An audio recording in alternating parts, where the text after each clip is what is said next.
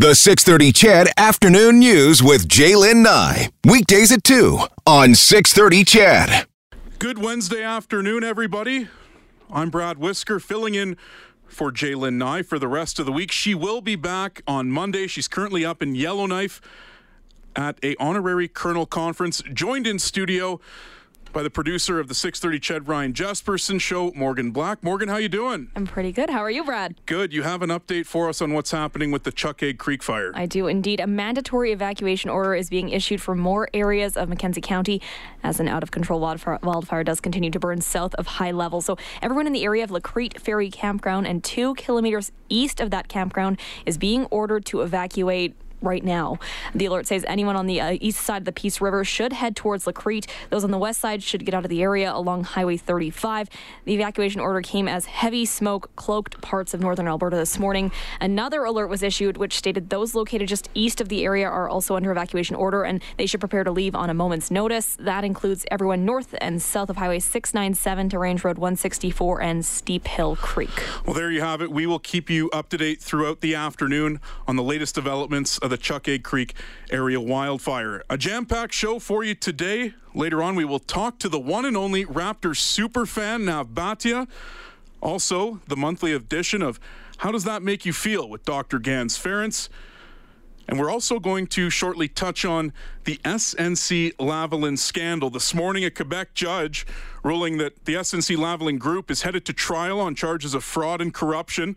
The decision, the latest step in criminal proceedings that started last fall after the Montreal-based engineering and construction giant failed to secure a deferred prosecution agreement, a kind of plea deal that would have seen the firm agree to pay a fine rather than face prosecution. Here's what Prime Minister Trudeau had to say on his way to a caucus meeting this morning. I think one of the things that is very clear is that we respect the independence of our judiciary, and we're not going to comment on an ongoing court case. But as I've said many times, we're always going to try and fight for Canadian jobs in ways that uphold the rules. Now, Crown Prosecutor Richard Roy says this case, it will proceed in one of two ways. The case will come back on June the 7th in Superior Court for the three entities to decide what type of trial they want, which is either a trial by jury in Superior Court or a trial in Court of Quebec before judge alone. To dig a bit deeper into this story, we welcome criminal defense lawyer and legal commentator Ari Goldkind to the show. How are you doing, Ari? I'm great. Good to be on with you. Did you see this coming? I did, because so much of it and a lot of the reporting today doesn't really understand just how little happened today and just how simple the judge's decision was, because it really gets into the weeds of what a preliminary inquiry was or what the judge, to use the headline, even ruled on. So I think it's very interesting that everybody thinks it's a bigger thing than it is, and I can explain why, but I'll pause there. Yeah, if you can explain why. I mean, this is years in the making. These allegations go all the way back to 2001. That's right. And there is an element, and I'll keep them separate in my answer, of politics and the law. And basically, all that happened law-wise is that there was what's called the preliminary hearing. And if you like U.S.-style shows better, that's your favorite way of watching it, it's sort of called a discovery, where the lawyers, in a courtroom, hear the evidence, and all the judge decides, and I'm going to use a word that should be obvious as to how little is needed here. All the judge needs is what's called a scintilla of evidence, which is about as little evidence as you can imagine, to send the matter to a trial. And the reason that's done, leaving aside the lawyers learning about their case, is you don't want to have 12 jurors come to court for months when there's no evidence that somebody's guilty. But the judge's standard of what was decided today that made headline news across Canada was nothing out of the ordinary, doesn't mean guilt, doesn't mean SNC-Lavalin is a scandal or isn't. It's simply the judge saying, there is something to see here. There is a charge or charges to answer for. So we're all going to have a trial, and this happens hundreds of times across Canada every single day. Now, why Libya? I mean, how did they get involved with Canada and SNC-Lavalin? Well, first of all, what you always want to look at when it comes to the charges is the way business was done 10, 12 years ago. And now we're going to tie into the politics where people think the scandal is. SNC essentially has cleaned house in the last 10 years since the jig was up on this. What SNC is essentially saying is, we did some wrong back then, but without doing these bribes and other sorts of things, we would never have gotten contracts there. It was the way business was done. And the way it now moves into the scandal, and this is why I've always said, against the grain, against the current wisdom, that this has never been a scandal, is SNC has said something essentially as follows. We're a huge company. We have tons and tons of employees. We admit wrongdoing. There's a thing called the DPA, that's the Deferred Prosecution Agreement, where rather than getting a conviction on us and preventing us from ever doing work again on federal contracts for 10 years, and theoretically our company going under or being bankrupted or whatever the narrative is, we want to pay a gigantic fine to the Canadian Treasury to reflect our wrongdoing, but we've also proven that what we did 11, 12 years ago is at an end. That's SNC's point. That's the political aspect. What the judge did today bears no relation to that. But that's where things get interesting to me, Ari, is the Deferred Prosecution Agreement. And that's where this whole quote-unquote scandal erupted earlier this year with Jody Wilson-Raybould and her decision to go against what she had been requested to do. That's exactly right. And as I call it, the Jody Wilson-Raybould, I'm a martyr to her, but I'm not a martyr for anything. The government, who's got a responsibility to taxpayers, let's remember this, has a responsibility to taxpayers. The government said to Jody Wilson-Raybould, look, obviously this is the final call. You have the final call. But we'd like you to think about this a bit more carefully than being stubborn and simply saying, don't call me, don't talk to me, even though she was, as we all know, framing the clerk of the Privy Council by recording that call surreptitiously, which I still think is one of the worst things I've ever heard of in my career, either politically or legally. But what the whole point of it was is that the government said, look, there are a lot of other considerations here than going after a company that's admitted wrongdoing, cleaned up its act, and is willing to pay a massive fine. And if people think that makes the government corrupt for calling Jody Wilson-Raybould 2 or 3 times, here's Jody Wilson-Raybould's answer.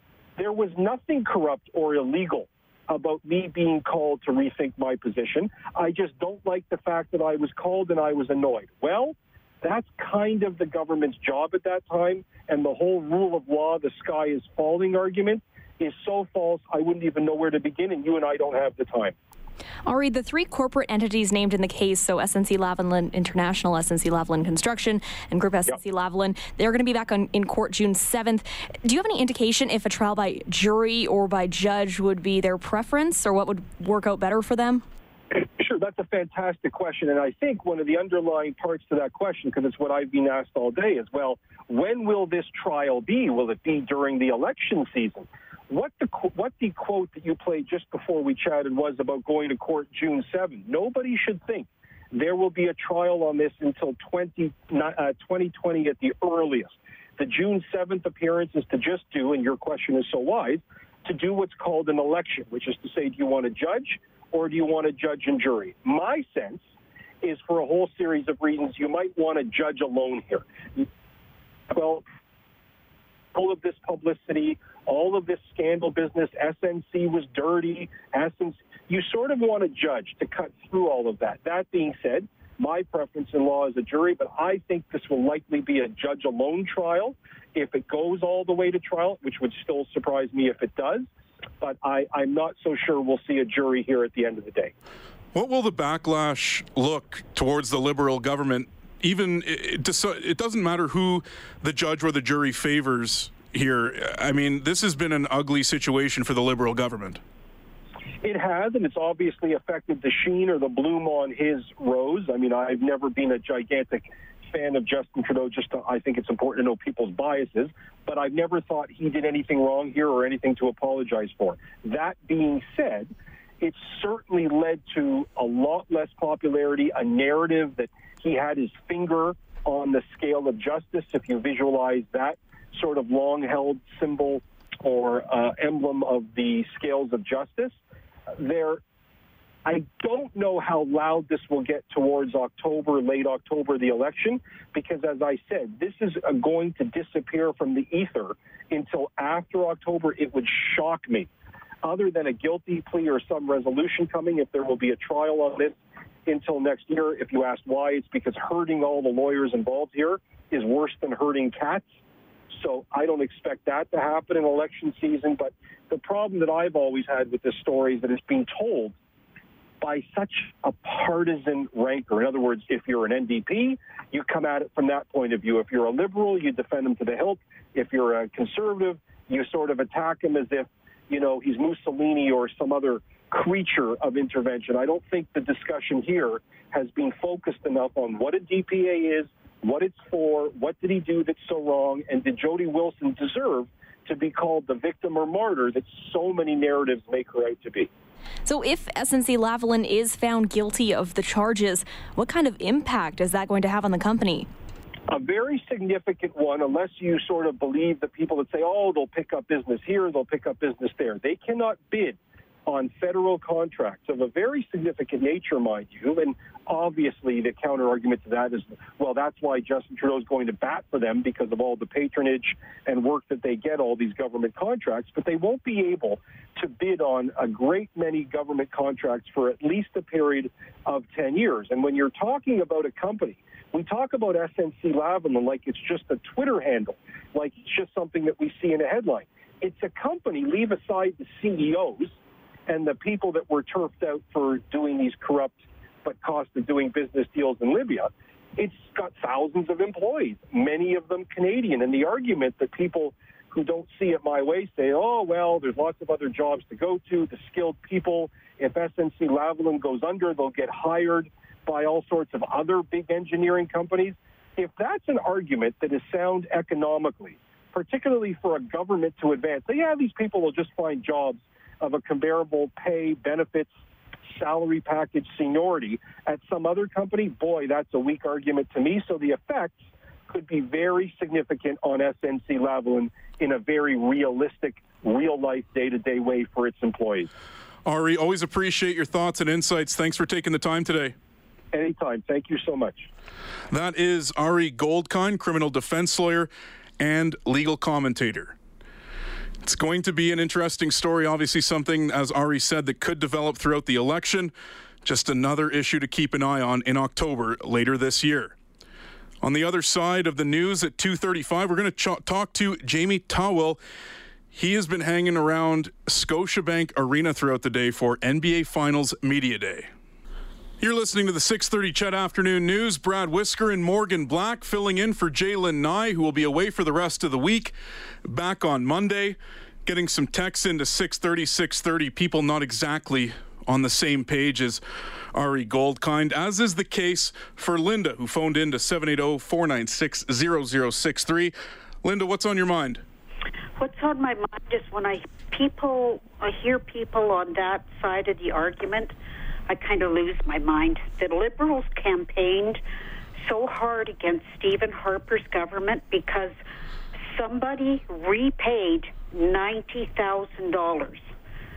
And they said one person did it when, in fact, maybe somebody else did it.